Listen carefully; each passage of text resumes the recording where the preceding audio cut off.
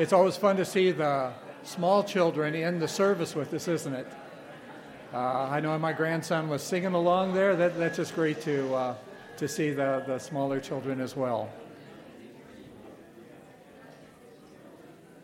Well, I get to complete a two-part series today, and you're saying, phew, last week we did anxiety. This week it's about loss and death. What next week be? Fire and brimstone or what? So, but Chris will be back, and that'll be good.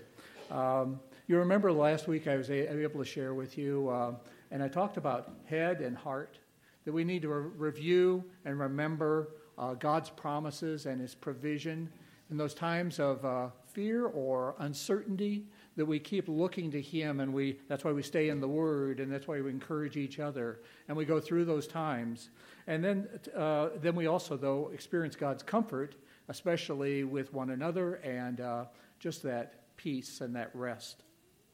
And today we'll carry on with that a little bit.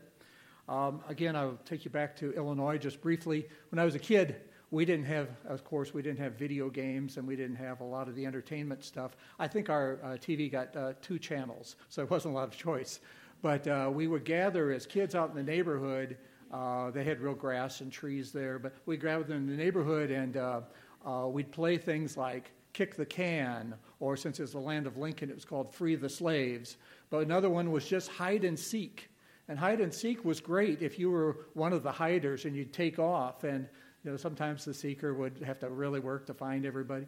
But if they never came to find you, then you weren't one of the sought ones. You weren't one of the hiders. You were actually just lost or forgotten.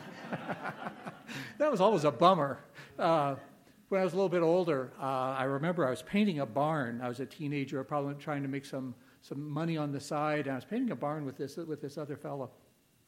And my dad had given me this nice little transistor radio, and it was cool. It got AM and FM. I really liked that a lot. Good sound, nice small filter. Right in a little pocket, I had a tool apron thing, and I showed that, and I don't think I was showing off, but the next day I came back, and my radio was gone. I looked everywhere for it. I couldn't find it. It was lost, or more likely, it was stolen. Never did see that radio again. But when we lose something that's important to us, it hurts a little bit, doesn't it? Sometimes, possession, it's a radio, you shake that off a little bit. But if you've lost something more important, it's been taken from you, we don't like that situation. We want it back. We feel violated. We feel vulnerable. We had a car stolen once in front of our house. We felt violated. And when we lose something important to us, it affects us deeply, and it can impact us on an emotional level. And it takes a while to adjust to that unwanted situation. I was used to this, even if it wasn't perfect, and it's been taken from me. And it can trigger a grieving process. And we're going to get into that in a few minutes. If you would, let's, though, ask God's prayer. Let's ask God in prayer. And join with me, please. Father, you're with us in every situation, in the happy, joyful times, and in the challenging times, in the times of family and the times of being alone, in the times where we have experience all kinds of blessings, and then in other times where we're hurting or afraid or uncertain. And I pray as we look into your word today that you would reassure us and comfort us, and also give us strength and courage. So we love you and commit this time to you in Jesus' name. Amen. Amen. There are different types of losses. Some of us this past year have gone through health challenges. And those are if you've ever been in something like that, it's a very vulnerable place. You don't know what's going on, and you don't know where it's going. Some of us have lost friendships. When you lose a friend, somebody you thought you could count on, it's an empty feeling, isn't it? It hurts, whether it was your fault or not.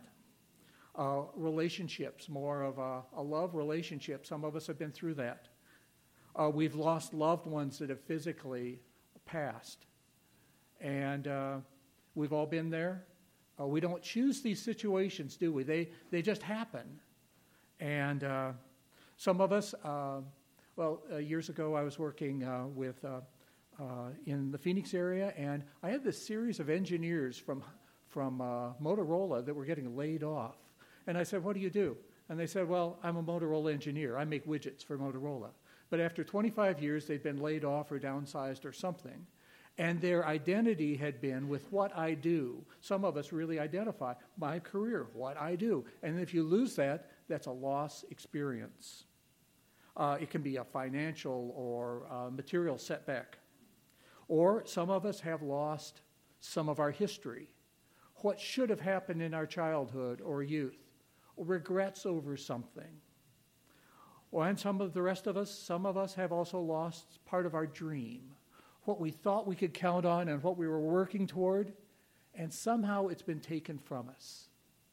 And again, by the very definition of a loss, it's not something I choose or you choose, it's something that somehow circumstances have happened.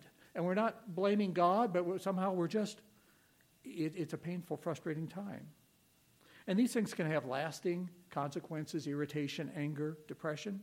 And the challenge is adapting to this loss or grief cycle, going through it, and allowing God to help us. Because I don't know what you're like, but when I go through a struggle like that, I tend to want to pull back from other people and pull back from God. That's my natural reaction. But we can't do that. We have to embrace and reach out and connect with others, connect with God. So we want to see how God will bless us and guide us through this time and give us courage. And the problem can be if we stay stuck in one spot. So today we look at how to rely on God in difficult times, drawing strength and hope from Him. And we also will see how we can support others when they go through these challenging times. In our body right here, we've had several losses in the past 12 months that I'm aware of. And we gather around and we help them. We're there for them. Even if you're doing great, you're there for somebody else. That's part of love. That's part of the love of God. So with that, let's get a perspective, a biblical perspective. And we're going to go to this, a very fast survey of the book of Job.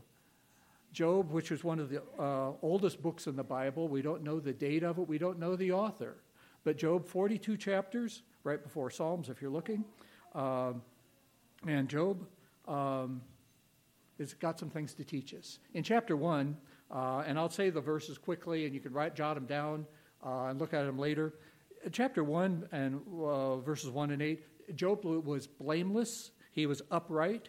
He feared God. He shunned evil. He was wealthy and called the greatest man among all the people of the East, most likely somewhere over in Syria or in Arabia, somewhere to the south and east of Palestine. Didn't say that he was perfect, but he was blameless, righteous. And then we have this dialogue between God and the fallen angel Satan, who doubted Job's faith. And he said, verse 10, Does Job fear God for nothing? Satan replied, Have you not put a hedge around him and his household and everything he has? You have blessed the work of his hands so that his flocks and herds are spread throughout the land. He said, Hey, he just is thankful to you because he's got so much stuff. He's blessed. Satan went on, But now stretch out your hand and strike everything he has, and he will surely curse you to your face. Job only fears God because of his wealth and blessing. So let's take it away and then see what happens. Now remember, this is not what happens to all of us as believers, thank God, but this is a description of what happened with Job. For reasons that aren't fully explained here, God allowed this process. Verse 12, God gave permission that everything he has is in your power, but on the man himself do not lay a finger. So Job incurred great losses. He lost 1,000 oxen. He lost donkeys and servants. He lost 7,000 sheep and their servants. He lost 3,000 camels and their servants. And ultimately, as these messengers came and telling all the bad news, wave after wave of them, they came and told how all of his sons and daughters, 7 sons, 3 daughters, were gathered together in one house, and the house fell in on them, and all 10 of them were lost. I can't imagine. We've been through some losses in life. I can't imagine that. Verse 21 of chapter 1, he said, "Naked I came from my mother's womb, and naked I will depart. The Lord gave, and the Lord has taken away. May the name of the Lord be praised." I got to tell you, I've thought about this for a couple of months. I've been thinking on this text. I don't quite know how he was able to say that, other than God did something in his heart to help him do that. Verse 22 says, in all this, Job did not sin by charging God with wrongdoing. It's maybe the most natural thing when something bad happens to us. We want to find somebody to blame. But his faith and his head took over and said, I know that my Heavenly Father is not to blame. I don't know what's going on here. Chapter 2, verse 3 says, Job still maintains his integrity. So then, the evil one, Satan, conducted further testing. There were painful sores all over his body. It says, verse 12, they could hardly recognize him. And then maybe the ultimate, his wife said, are you still maintaining your integrity? Just curse God and die. Wow. Now let's see. He lost his possessions, his empire, all of his animals, his livestock, his servants, any way of making a living. He lost his children, now his health, and even his wife's respect. How will he react now? Chapter 2, verse 10 says, in all this, Job did not sin in what he said. Okay. He's hanging on. And then we go on to chapter 3, and something that's a little bit unknown or out of our experience usually, and it's called a lament. And it goes on for several chapters here where Job publicly or verbally describes his pain and his grief. He says, chapter 3:11, why did I not perish at birth? I wish I wasn't even born.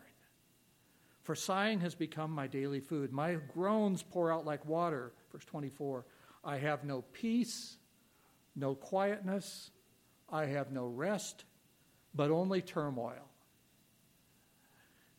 If you've ever been in the pits, a lot of us have. If you've ever been in the pits, you know it just looks bleak down there.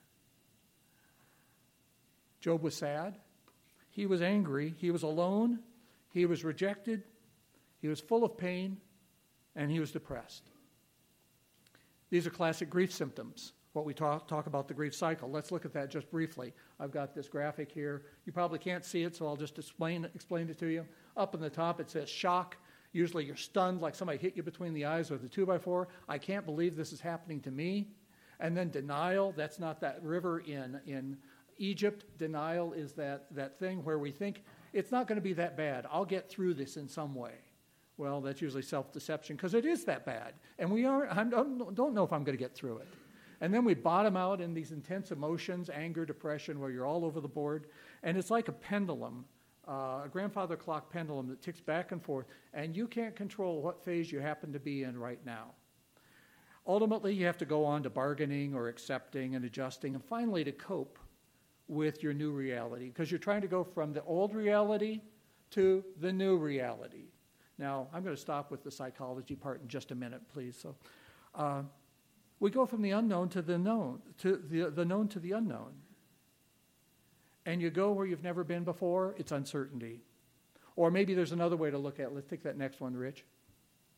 See this guy, he's saying going down. He says, how far does this really go? I feel like I'm in free fall. I don't know what's going to happen next. Some of us have felt that way. After all of this, what else is going to happen? And then the next one is the pits. And this guy is saying, what lights? I'm still looking for the tunnel. There's no lights at the end of the tunnel here. And you feel like you're in a cloud, you're in fog, you're confused, you don't know what to feel, whether you're angry, sad, numb. When we got the news this week about Andy with the deep vein thrombosis, blood clot, at first I didn't know what to feel. I was just numb. And that was a brief thing. Some of us, though, something that doesn't just get better. It takes a while. Job's laments were ones where he didn't know what to feel, but he did express his depression. He couldn't just snap out of it, right? Oh, 2 weeks, come on, get over it. Let's move on. Let's be happy. That's part of our culture, right? Our grief lasted a long time, 27 years ago when we lost our son. And then we had to get to the point where the next one is coping corner. Coping corner, where this guy is trying to crawl out, and he's saying, is this really necessary? Because it's really hard work to come out of grief and despair, to get a new perspective. And then ultimately, he moves on to normalcy knob. What is normal anyway? Going from that old life to the new, this uncertainty, and I don't know where I'm going, but I have to move on because I can't go back. That was not my choice, but here I am. So that's just a little picture in the first 3 or 4 chapters with Job, what happened to him. Now the next quite a few chapters, like 25 chapters of Job, are a dialogue between Job and Job's counselors. You know that we have that phrase, right? Job's counselors. We have that for a reason. These 4 fellas, Eliphaz, Bildad, Zophar, and Elihu, they had a interesting perspective. They felt like they needed to defend God and accuse Job. Their constant theme was basically, well, if you're having all this trouble, you must have sinned somewhere. Remember Julie Andrews sang in Sound of Music, somewhere in my youth or childhood, I must have done something good. Well, here they're saying, you must have done something bad.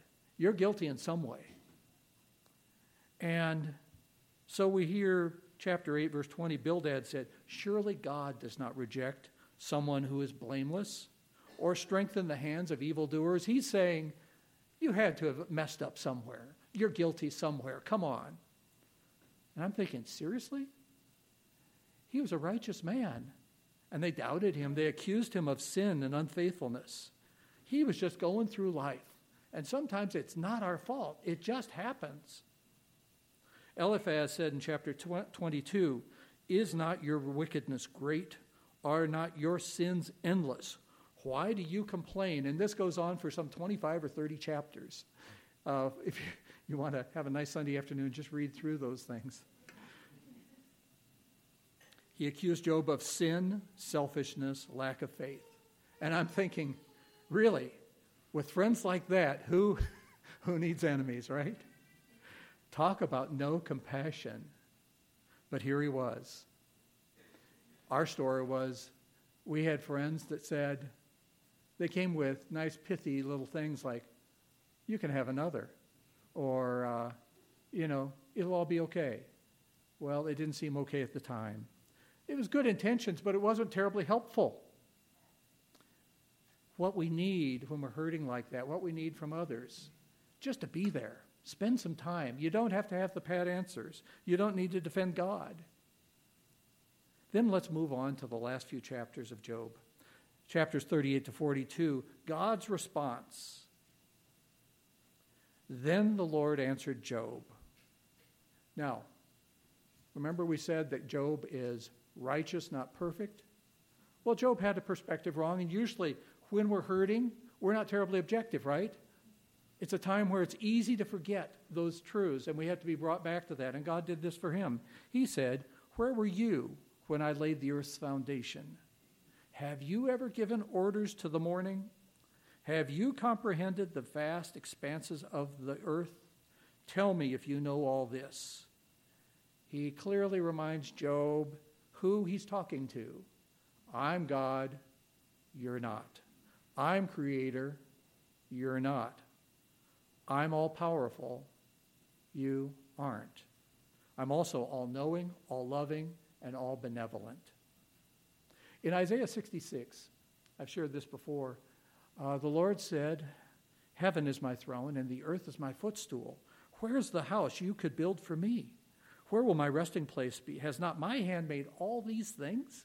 And so they came into being. Remember who I am. Remember, I'm in charge. I know what you don't. He's saying to Job, look, I understand your losses. I care. But remember who it is you're dealing with. Remember and renew your perspective. In Isaiah 66, verse 2, it says, but to this one I will look, not the one who does all great things for God. To this one I will look, who is the one who is humble, contrite in spirit, and who trembles at my word. God looks at those who look to him. And he's there for us. Barbara was reading an article, and she shared it with me. And it's a nice story, and I'm just going to read it. It's a story about that old hymn, His Eye is on the Sparrow. Maybe you've heard different renditions of it. I'm not going to sing, don't worry. Why should I feel discouraged? Why should the shadows come? Why should my heart be lonely and long for heaven and home? When Jesus is my portion, my constant friend is he. His eye is on the sparrow, and I know he watches me. The story, this lady, Sevilla Durfee Martin, was born in Nova Scotia. She lived in the late 1800s, and in 1905 she came across an interesting experience. Early in the spring of 1905, my husband and I were sojourning in Elmira, New York. We contracted a deep friendship for a couple with the name of Mr. and Mrs. Doolittle, true saints of God. Mrs. Doolittle had been bedridden for nigh 20 years. Her husband was an incurable cripple who had to propel himself to and from his business in a wheelchair. Despite their afflictions, they lived happy Christian lives, bringing inspiration and comfort to all who knew them. One day, while visiting the Doolittles, my husband commented there and said, "What's the secret of their happiness?" And they said, "It's simple. His eye is on the sparrow, and I know he watches me," a quote from Matthew 6. The beauty of this simple expression of boundless faith gripped the eyes and fired the imagination of Dr. Martin and me. And so they wrote that hymn and that song. His eye is on the sparrow. He watches me. Back to Job chapter 42. Job repented and he said, "Surely I spoke of things I did not understand, things too wonderful for me to know." It's easy to lose perspective in our sorrow, in our tough times, in our challenges, in the midst of pain. It's easy to forget God's sovereignty, and that we may need to repent and renew that healthy perspective of what he's doing and who he is. Maybe Job was feeling a little sorry for himself, and he lost perspective, which is understandable. So he sought forgiveness, and he received it. And then the Lord spoke to Job's counselors. We knew that was coming, right? 42, verse 7. "I am angry with you and your two friends because you have not spoken the truth about me as my servant Job has." I am angry. I don't want God to be angry at me. On later in 42, Job prayed for his friends, and the Lord restored his fortunes and gave him twice as much as he had before. All his brothers and sisters and everyone who had known him before came and ate with him in his house. They comforted and consoled him over all the trouble the Lord had brought on him. I was impacted by that because here, after all this challenge, all this heartache, God comforted him by bringing those around him that cared for him. Comfort from his people. Several weeks ago, after service, I was standing outside and I was talking with Bill. And Bill shared a verse with me, 2 Corinthians 4. You remember that? "Praise be to the God and Father of our Lord Jesus Christ, the Father of compassion and the God of all comfort, who comforts us in all our troubles, so that we can comfort those in any trouble with the comfort we ourselves receive." We go through tough times. The Lord speaks to us and helps us. And then he uses that to bless somebody else. Here at the Vineyard, we try to do a few things well. We teach the Word, we worship, we hope to be a witness to the community, and we want to be compassionate and caring to everyone God brings. So when you go through tough stuff, I'd rather not go through it, right? I'd rather not have that comfort to be able to give someone else, but if I don't have a choice and I get comforted by the Lord, you share that with somebody else, right? That's what we do. We're a community. That's what God has called us to. 42:12 says then, just stop. "And as you give it away, what happens? You yourself are blessed," right? The happiest people are those that give it all away. Jesus said in Luke 6:38, "Give and it will be given to you." You give it, and God gives more. Not necessarily material stuff, but just full of blessings.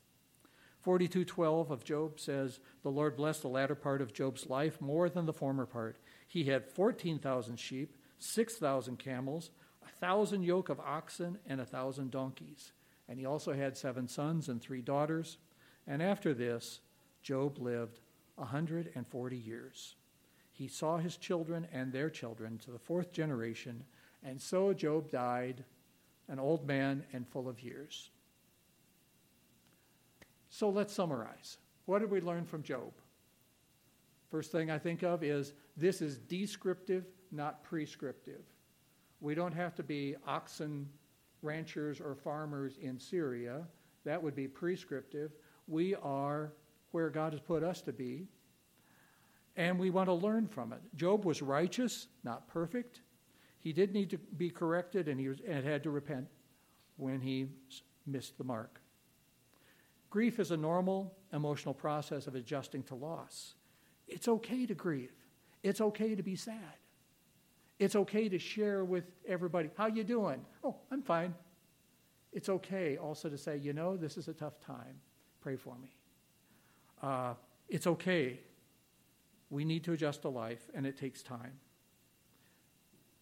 Loss is also an opportunity to grow closer to God. You think, I could pass on that opportunity, thank you. But if it happens, we see that opportunity to grow closer to God and His touch, His presence, and to not draw away from Him. What else to learn? Some people will disappoint us. The people we think we count on, some of them, they'll let us down. They'll say those pithy statements. But then other people, out of the blue, God will bring people that encourage us and lift us up. A couple more things. How to help the grieving. Be there and comfort them and console them. And when we go through tough stuff, God will use that to comfort others. Now, just real practical. After 9/11, I got a phone call from a business in Phoenix, but they had colleagues that were in one of the towers that came down. And these people in Phoenix were having difficulty because they had this survivor's guilt thing. Why wasn't I in that tower? They were hurting for those people they knew so well. And they had me come in and do a seminar, and I shared several just brief things with them, and this is part of that list. Number 1, practical, what to do with losses and grief, how to help others. Remember, this is normal. It's a process. It takes time to work through. Number 2, and I think you've got it in your bulletin, acknowledge your loss. Admit it. Rather than bury it and try to ignore it, admit it and say, what I lost, how I felt last week, how I feel now, what I'm worried about. Number 3, admit your anger. It's a normal emotion. Admit it. Don't necessarily let it out and spew against all kinds of other people, but admit it. Number 4, tell your story. Share it with somebody that'll listen. By the very fact of sharing it, that helps you, and it may help somebody else. Number 5, comfort someone else. Listen to their story. Take time. Be there for them. You don't have to have pat answers. You don't have to have a PhD in counseling. You just need to be there for them. If God has brought you together, be there. Everyone grieves differently. Number 6, do something positive, something to make sense out of this hard stuff. 27 years ago after our loss, we formed a memorial fund, and we couldn't raise our son, but we helped raise some others. We got a fund together and went and helped develop a camp in Romania. We took workers over there and worked and put it together, and that camp is still functioning today for orphans and families and discipling, and that was something creative, something positive. And finally, tell your story again. Share it with somebody. Tell it to God. Allow yourself to feel it. Now, I apologize, maybe, kind of, for focusing on a tough stuff topic. But maybe there's some of us that could really value that. What I'd like to do now is us have just a little bit of prayer time. And I'm going to pray with you a little bit. There will be some silence. There will also be some scriptures I'll read. And if God moves in your heart, just talk to him silently. Join me in prayer, please.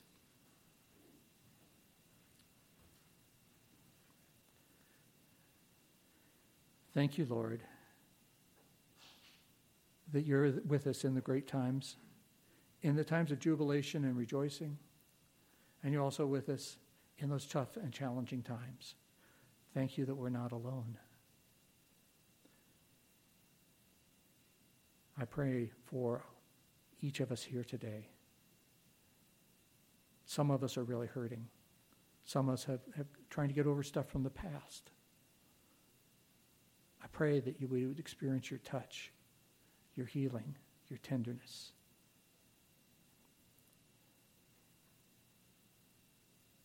Isaiah says, "You will keep in perfect peace those whose minds are steadfast, because they trust in you."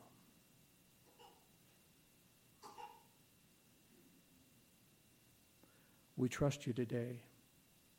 Please help us in walking with you. Help us trust you even when we're confused, when we're hurting, when we lose something important.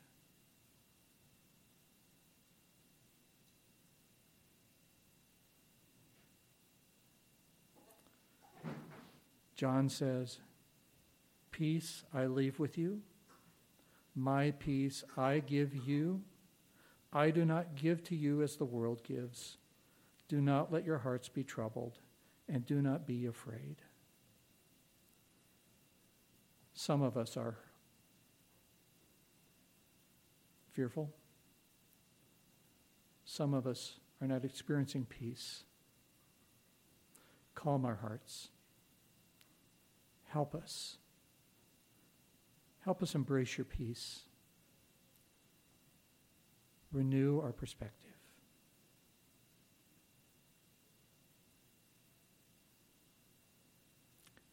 And Revelation says, "Then I saw a new heaven and a new earth, for the first heaven and the first earth had passed away. And I heard a loud voice from the throne saying, 'Look, God's dwelling place is now among the people, and he will dwell with them. They will be his people, and God himself will be with them and be their God. He will wipe away every tear from their eyes. There will be no more death, or mourning, or crying, or pain.'"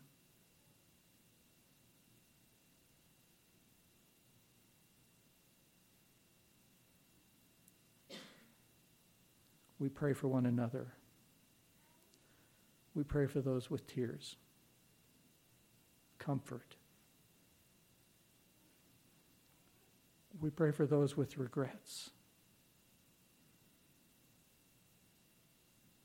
We pray for hope.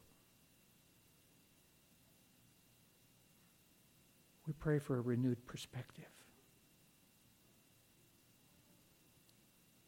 We pray for our body, that we could be loving and kind and sharing and compassionate with one another. Show us how, Lord.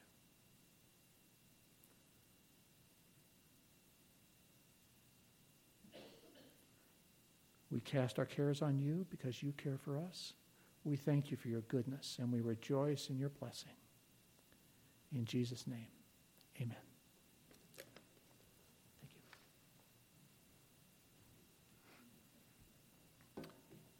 My name is Rich, and Chris gave me the privilege of leading us into communion. So I've been thinking the past couple weeks about the cup, the image of the cup. And Paul in 1 Corinthians 10 tells us this is the cup of blessing. It's a participation in the blood of Christ. And we do bless the cup because it blesses us. For us, it's a cup of blessing. It's a participation in his blood, and it's a new covenant in his blood. But for Jesus, it was a cup of suffering, and that's why he asks at the end of Matthew, Mark, and Luke that it might be taken from him if it's the Father's will. I went around the Scripture, Old and New Testament, looking at the image of the cup, and was kind of surprised to see that far and away that image is used as a cup of God's wrath. It's found all over the Scripture. For instance, in Psalm 75, it says, "In the hand of the Lord there is a cup with foaming wine well mixed, and he pours out from it, and all the wicked of the earth shall drain it down to the dregs." And this terrible wrath of God that was prepared as a judgment on all the rebellious and arrogant and selfish and appalling acts of men and women, including us, including me, that's exactly what Jesus drank down to the dregs for the world and for us. So we have much loss and much grief in this life, but the ultimate loss and grief, a terrible and complete separation from all of God's grace, feeling only wrath, that loss and grief we will never know because Jesus took it to the cross for us. If you follow Jesus, you're welcome to the cup and the bread, and here at the Vineyard we come up to the table, either alone or together. We break off the bread, break it apart from the rest of the loaf, dip it in the cup, and proclaim Jesus' death until he comes. So pray with me. Father, we thank you that you have taken away from us forever that which would separate us from you forever. Your word tells us that the Lord Jesus was a man of sorrows, acquainted with grief. And Lord Jesus, you have known far worse than we will ever know. We thank you for us. Help us to remember what a blessing the cup is because it was unimaginable agony for you. Thank you in Jesus' name. Amen.